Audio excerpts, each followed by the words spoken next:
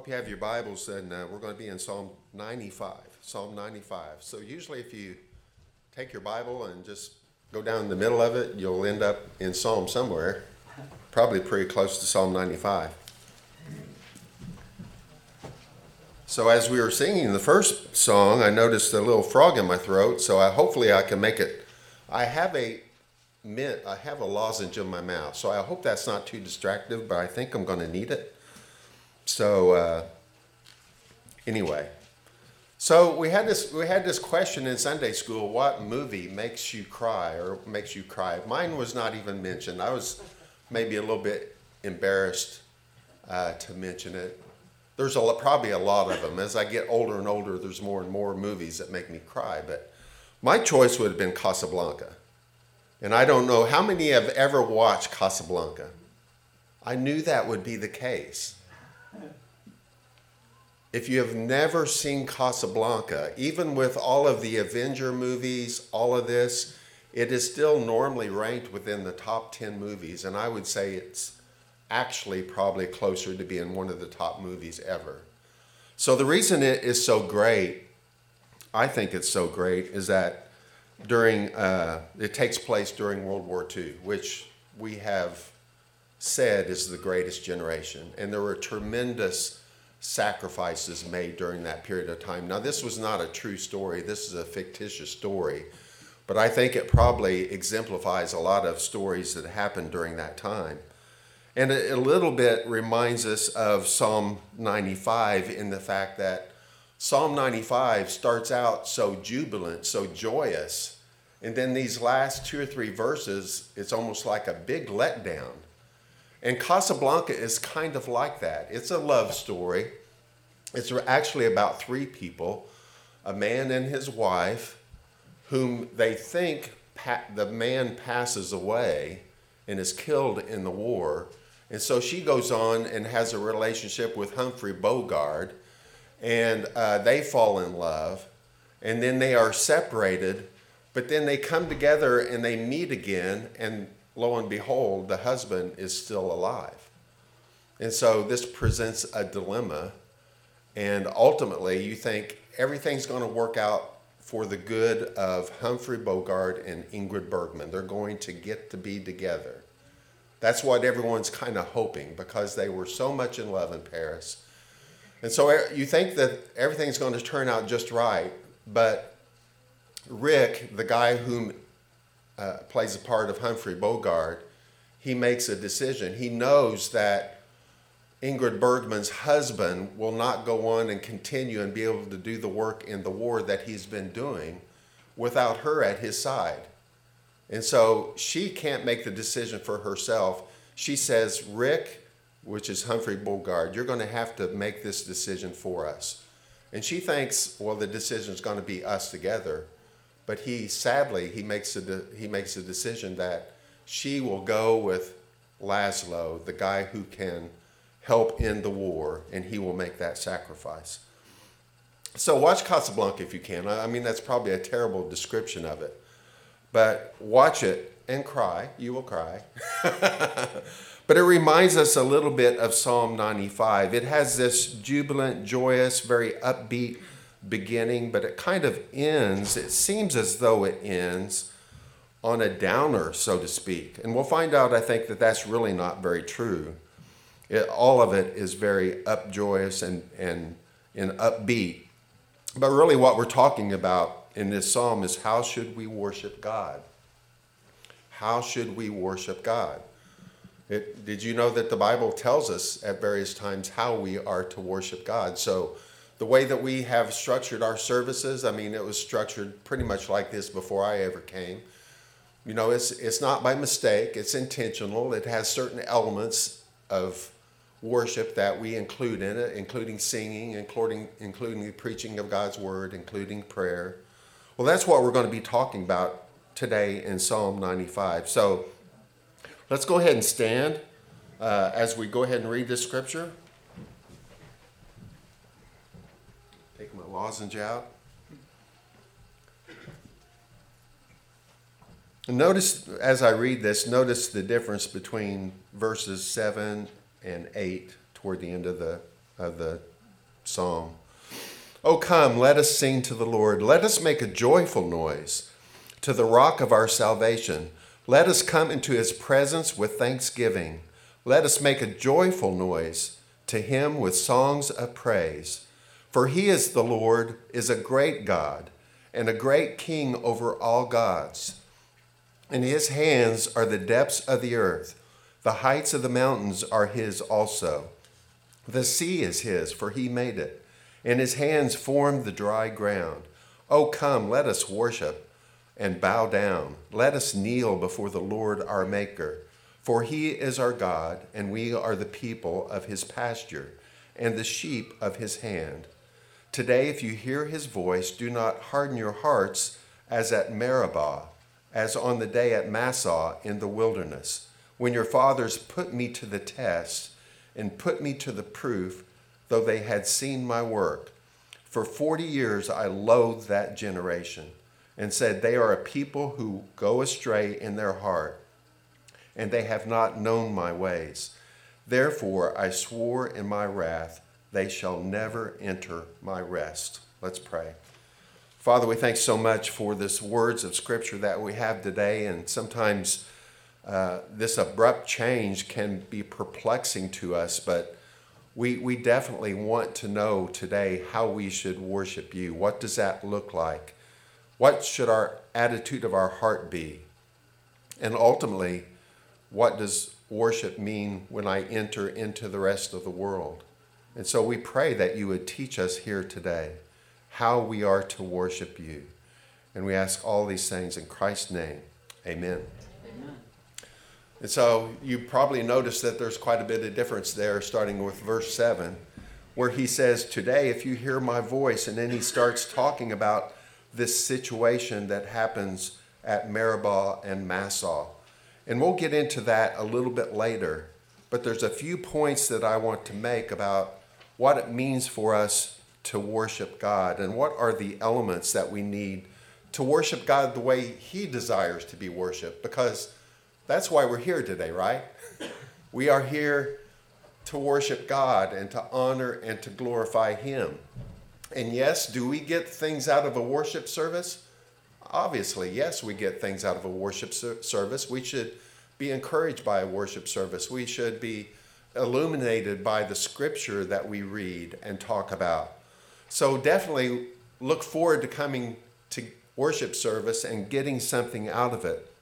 But ultimately, the ultimate purpose is that we come today and celebrate the resurrection of our Lord Jesus Christ, place him back up, exalt him in the place where he should be in our lives, and then take that message out to the rest of the world. But I think it's pretty clear. We'll go down through this kind of almost verse by verse. We'll skip around just a little bit, but I'll try to enlighten you what verse we're talking about. But in these first few verses, it's all about us coming together for the worship of God, right? Do you see that? It says, oh, come, let us sing to the Lord. This is not a singular person coming together, although you can worship God on your own, and you should, right? We should all have our daily quiet times where we come together with our Bible and with the Lord and worship him. But specifically, we are commanded to come together and to worship together, not as people individually, but as an assembly of believers. And that's really what a church means, right? Did you know that the word church is merely the word for an assembly? It's if you belong to the Lions Club, and you had a meeting, you could rightfully say that is a church because it is an assembly. Now, we know it's not a church like we think of a church, but an assembly just basically means an assembly, and in our context, it's an assembly of believers. And so we are to gather together. That's why this time together, even though COVID is so prevalent, is important to me and should be important to all of us. We just cannot worship personally the way that we can corporately. It says that we come into his presence. There's a sense in which God is everywhere at all places in all times, right? It's called his omnipresence. He is everywhere at all times. But this speaks about coming into his presence. And I think that means that we are ready to enter into the presence of God. We have made confession of our sins and we are ready to meet with God. We come into his presence and we do it corporately. Matthew 18:20 says, "For where 2 or 3 are gathered in my name, there am I in the midst of them." And once again, I'll say it again, he's everywhere at once in all places all the time. But there's this sense that when we, as the church, we assemble together, he is there in a special way with us. Hebrews chapter 10 tells us that we're to consider how to stir up one another to love and good works, not neglecting to meet together as is the habit of some, but encouraging one another, and all the more as you see the day drawing near. Now, this is a little bit like preaching to the choir because you guys are all here, right? You are all faithful at coming to this church, so I commend you for that. And there are others who genuinely have a good reason not to attend our churches because of COVID virus. But I would just look at the camera back there and hope they're watching the service and say to them that not being here today is no reason not to join us corporately by watching us on the video and participating however you can. I hope that everyone has a plan that if for some reason we cannot meet corporately together, that they have a way of maintaining contact with other Christians so that they can continue to be encouraged in the faith. It's important that we do that. It's essential that we do that. And you might say, well, how do you know it's essential that we do that? I know it's essential because I didn't do it one time. One time in my life, it was true of me of what it says in Hebrews chapter 2. It says in Hebrews chapter 2 that we should pay more close attention to our faith that we might not drift away. That we might not drift away. And that's the way drifting away from a church happens, right? Or drifting away from the faith. And you might say, well, I thought you believe in eternal security. Well, I do, but those who drift away prove that they might really not be of the faith. And so you might say, well, how did you drift away? Well, it was a slow process. A drifting boat, that's what this is. It's a picture of a boat in a harbor that has no anchor and the winds come along and it moves it to and fro. And before you know it, it's out to sea where it's dangerous and there's no hope of recovery. And I very clearly remember this, and I'm not proud of it. I don't share it because I'm proud of it, but I share it that it might help those who might be tempted to do the same thing, is that I had a very demanding job. Jake knows what it's like. I work for an oil field service company, on call 24 hours a day, mostly 7 days a week. And so I was involved in the church in Mount Carmel. I was helping with the junior youth. Me and Darla were doing that.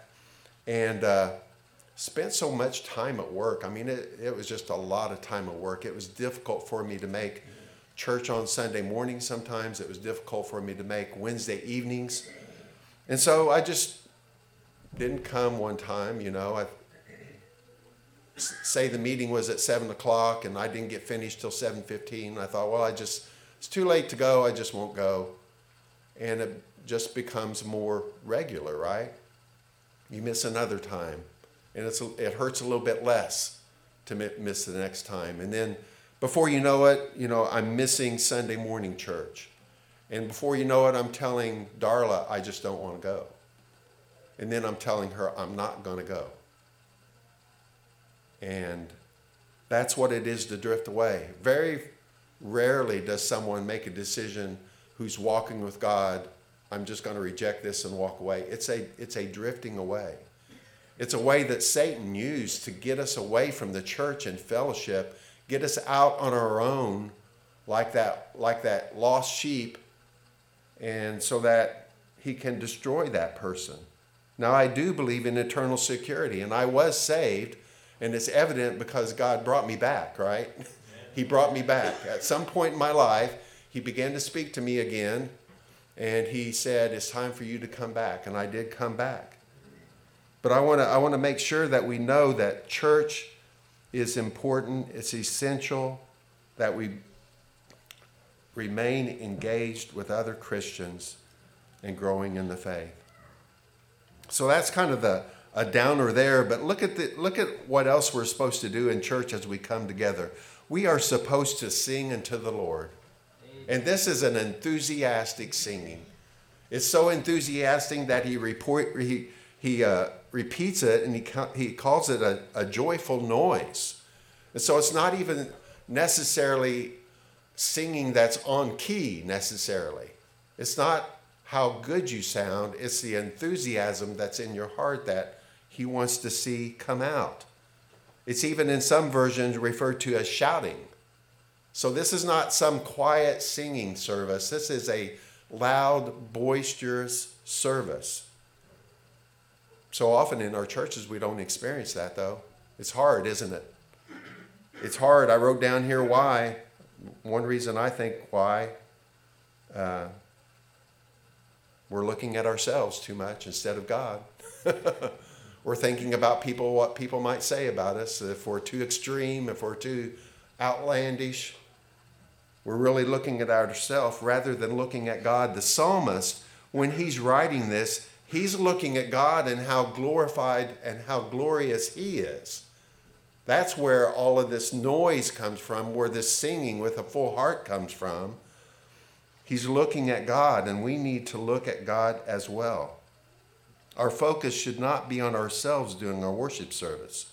It shouldn't be what we're going to get out of it, but it's what God is going to get out of it. Our focus needs to be on God. If we understand what God has done for us, the extent to which he has loved us, then our singing will be loud and joyous and boisterous, and it will be a place of joy, right? This should be a place of joy, and it is. It is a place of joy. We have a gift that we bring as well. As we come, we bring the gift of thanksgiving. Thankful for a God who loved us so much that he sent his only begotten Son to die on a cross for us. And so this coming together is essential. That's the first part of worship. We must come together to worship God. But then we must humble ourselves in order to worship God alone. You might say, well, who else might we worship? Ourselves. Ourselves. We can't worship God if we are worshiping ourselves. And you might say, well, how does a person worship themselves? When we put our thoughts and ideas and plans before God, then we are essentially making ourselves God in God's place. And so we need to get off of that and get God back into the center of our life. When we come together, we don't just come to a place, we don't just come to a building, but we come to a person. We come to Jesus Christ. We need him. And so we humble ourselves, and we'll see that a little bit later in the scripture as well. And this becomes a time that personally, but also corporately, we come to declare our obedience or our worship to God.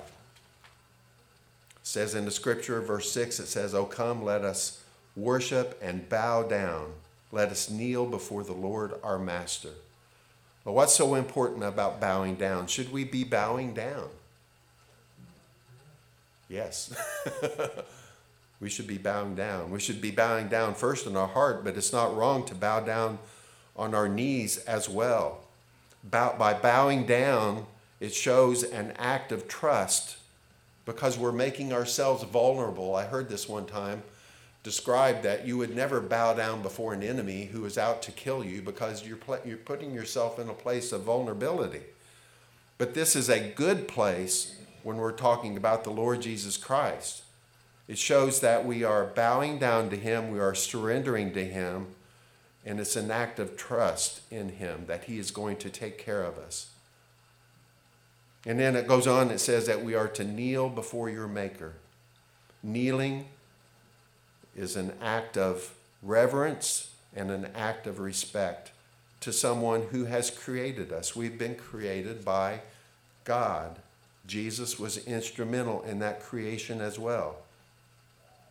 He is our maker, and it is not wrong to kneel before him. It is proper for us to kneel. Why don't we kneel? Huh? What would they say? Pride, right? Sometimes reading the scripture can be hard on your heart, right? It points truth. It's like that sword that gets deep and reveals the motives of our heart. Many times we do not kneel because our knees won't let us. Sometimes that's true. We cannot kneel. But other times it's, what will people think? Will they think I'm such a great sinner that I have to kneel? We should this is what I'm talking about, humble ourselves so that we kneel before our Maker. We kneel before no one else, right? Only him. So we humble ourselves in order to worship God, but we acknowledge who God is as an act of worship. If you're filling out your outline, we acknowledge who God is as an act of worship. The psalmist says, the Lord is a great God. Can I get an amen? Amen. He is a great God. And really, the Bible's kind of making a play on words here, because in other places it says there is no other real gods. They're all gods that we create, right? We create money as a god in our life. In the old times, they created statues who became gods to them, and they bowed down. There's no actual god, Baal, who actually exists. But we know what he's talking about here. He's saying, if there were any gods, if there's any gods you have made, the Lord is greater than all of them. He is king above all other gods. And so he is great, but he is also the creator and sustainer of all things. Look at verses 4 and 5. In his hands are the depths of the earth, and the heights of the mountains are his also. The sea is his, for he made it, and his hands formed it, the dry land. When we recognize that, it leads us to worship. Verse 6, "O come, let us worship and bow down." Think about that. God is so great that he uses this symbolic language that describes the whole earth, the whole sea being in his hand. He made it. I don't know how big God is. I guess there's no way of describing it other than to say he's infinite, right? He's infinite. He is not like some religions. Some people will try to get you to believe that God is part of this creation, or that the creation itself is God. That's called pantheism or New Age movement. But God is bigger than even his creation, and we know that is vast. We know it goes on for billions of light years. He is greater and bigger than that. He made it, he created it, and he sustains it. People used to wonder, well, how do atoms even stay together? I don't know if you know it or not, but an atom's made up of, positive protons on the inside and negative electrons on the outside, but then there's also these neutral elements in the nucleus of the atom. And by all scientific reasoning, atoms should not be able to stay together. They should just fly apart. But we know what sustains the universe. Amen. Jesus himself sustains the universe. Look at Colossians, I believe it's chapter 3. He not only created the universe, but he sustains it. In other words, he is worthy of our praise and worship. Amen? He is worthy of our praise and our worship. He created all things. He created us. He sustains all things with the word of his power. But there's more. There's more than that. We go back up to verse number 1. He is the rock of our salvation. Amen. He is the rock of our salvation. In other words, a rock is something that is steady.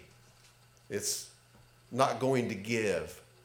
It's like the parable of the storm and the one who built the house upon the rock and the one who built the house upon the sand. When the storms come, the house built upon the sand did not persevere, did not last, but the one who's built upon the rock did.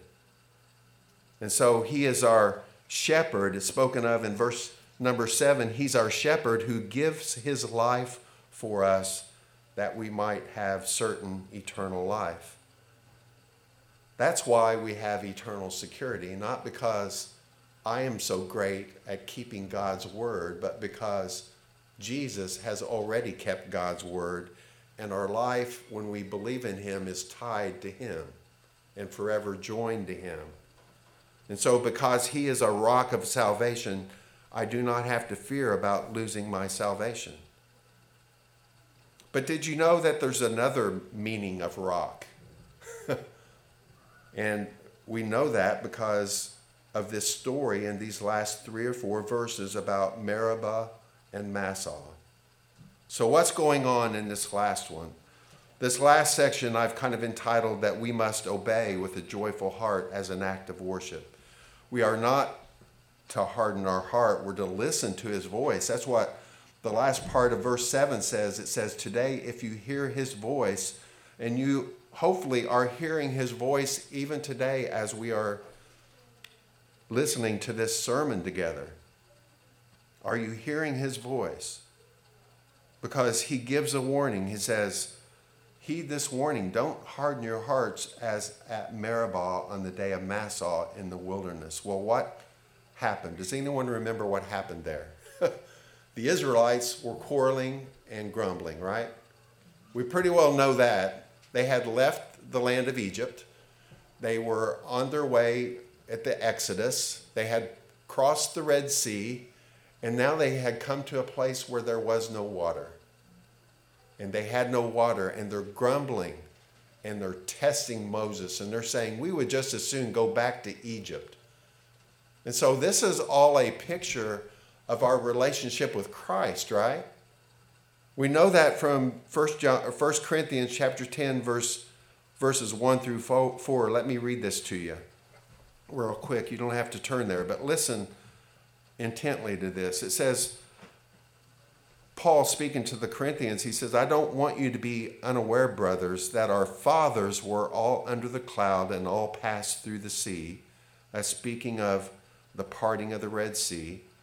And all were baptized into Moses in the cloud and in the sea, and all ate the same food. They all ate the manna, and they all drank the same spiritual drink. For they drank from the spiritual rock that followed them, and that rock was Christ. So you might say, well, how does that apply? Well, in this situation, the people of Israel and Moses were at this place which is called Meribah, which means quarreling. And they were also at Massah, which was the same place, which means testing. And they were testing the Lord, and they were testing Moses, saying, we have no water. We would just as soon go back to Egypt. Now, going back to Egypt, to them, meant going back to their ways of comfort, right? Even though they were slaves, they were going back to a place where at least they had food and water, and they were being provided for. In our time, going back to Egypt would be the same as going back to the world, right? We have left the world to follow Christ. It means I would want to go back to the ways of the world and go back into sin, basically. The Israelites, they did not believe God about the promised land, and they did not enter into his rest. Remember when they sent out the spies and they came back with a report, and the people of Israel said, we can't go in there. And God said, don't worry, I'll be with you. And they said, we can't go in there. And so that generation wandered for 40 years until all of that generation had died off, and none of them entered into the promised land. They did not enter into his rest, in other words. And so how does this all come down to worship? We've been talking about worship. the psalm has been about worship the whole time. How does this apply to worship? And here's what it is. We must obey with a joyful heart as an act of worship. Worship cannot just be done here in this building, right? We must take what we learn here and take it out to the rest of the world. And I think that's what he's saying here. He's saying, you can do all of these things we've just talked about. You can sing, you can shout, you can pray, you can read God's word. You can all do that, and it's all just head knowledge, and it doesn't mean a thing unless you go out into the world and be obedient. And that's what he's telling the people of Israel here. He says, don't be like these people who hardened their hearts. If you're listening to my voice, don't be like them. Don't harden your hearts, but let your heart be soft, that you might be obedient to me. It's easy during the time of COVID. I think about our hearts a lot. I think about how people respond to different difficulties. And, Danny was right when he was talking about Sunday school. When you become a Christian, you said a lot of things that were right, but one thing that stood out to me is that you said when you become a Christian, life doesn't just automatically become easy. We still have struggles that we go through, sometimes more significant struggles than we would have if we hadn't accepted Christ. Remember the verse, all who desire to live a godly life in Christ Jesus will be persecuted. So I think this section of Scripture is very important for us today, because it says, today if you hear his voice about how to worship, don't harden your hearts when difficult times come. Right? We have a choice to make when difficult times come. We can harden our heart and go away from God. That's kind of what I did. When things got tough, when I got busy, when I had a lot of work, I let those things get in my way, and I took the path that I shouldn't, away from God. But there's a choice we can make and realize that God has given us these things, these difficult times in our life for a purpose. And that's to conform us to the image of Christ. And if we understand that, and we understand that everything's going to work out for our good, then we can persevere in our faith, and we will enter into the rest that he offers. I just love it when all these verses come together and they sound so much alike each other. But in Matthew 11:28-30, Jesus says this, "Come to me, all who labor and are heavy laden, and I will give you rest. Take my yoke upon you and learn from me, for I am gentle and lowly in heart, and you will find rest for your souls. For my yoke is easy and my burden is light." So when things get difficult, choose Christ and choose his rest. You might say, well, what does it mean to have rest? What does it really mean to have rest? What it means is that Jesus has done all the work for us, hasn't he? He has paid the penalty for every sin that we would ever commit. We do not have to continually be working ourselves into God's favor. Our favor comes through Jesus Christ. When we believe and trust in him, then all the good works that he has done has been given to us.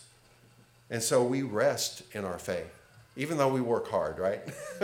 It's an oxymoron in a way. It's not a contradiction. It's not a contradiction. It just means that we are so grateful in our life that he provided everything for us that we want to work for him. We are grateful to him, and that means we want to do his will and be obedient to him. So we come together to worship. We humble ourselves in order to worship. We acknowledge who God is in order to worship. And we listen to his voice and we obey in order to worship. The word worship actually in the New Testament is from the same root word as to be obedient. That's what it means to worship, is to be obedient to God. Let's do our best as a church to help each other to be obedient to God. Let's pray. Father, we thank you so much for this time. We thank you for the blessings that we have through Christ.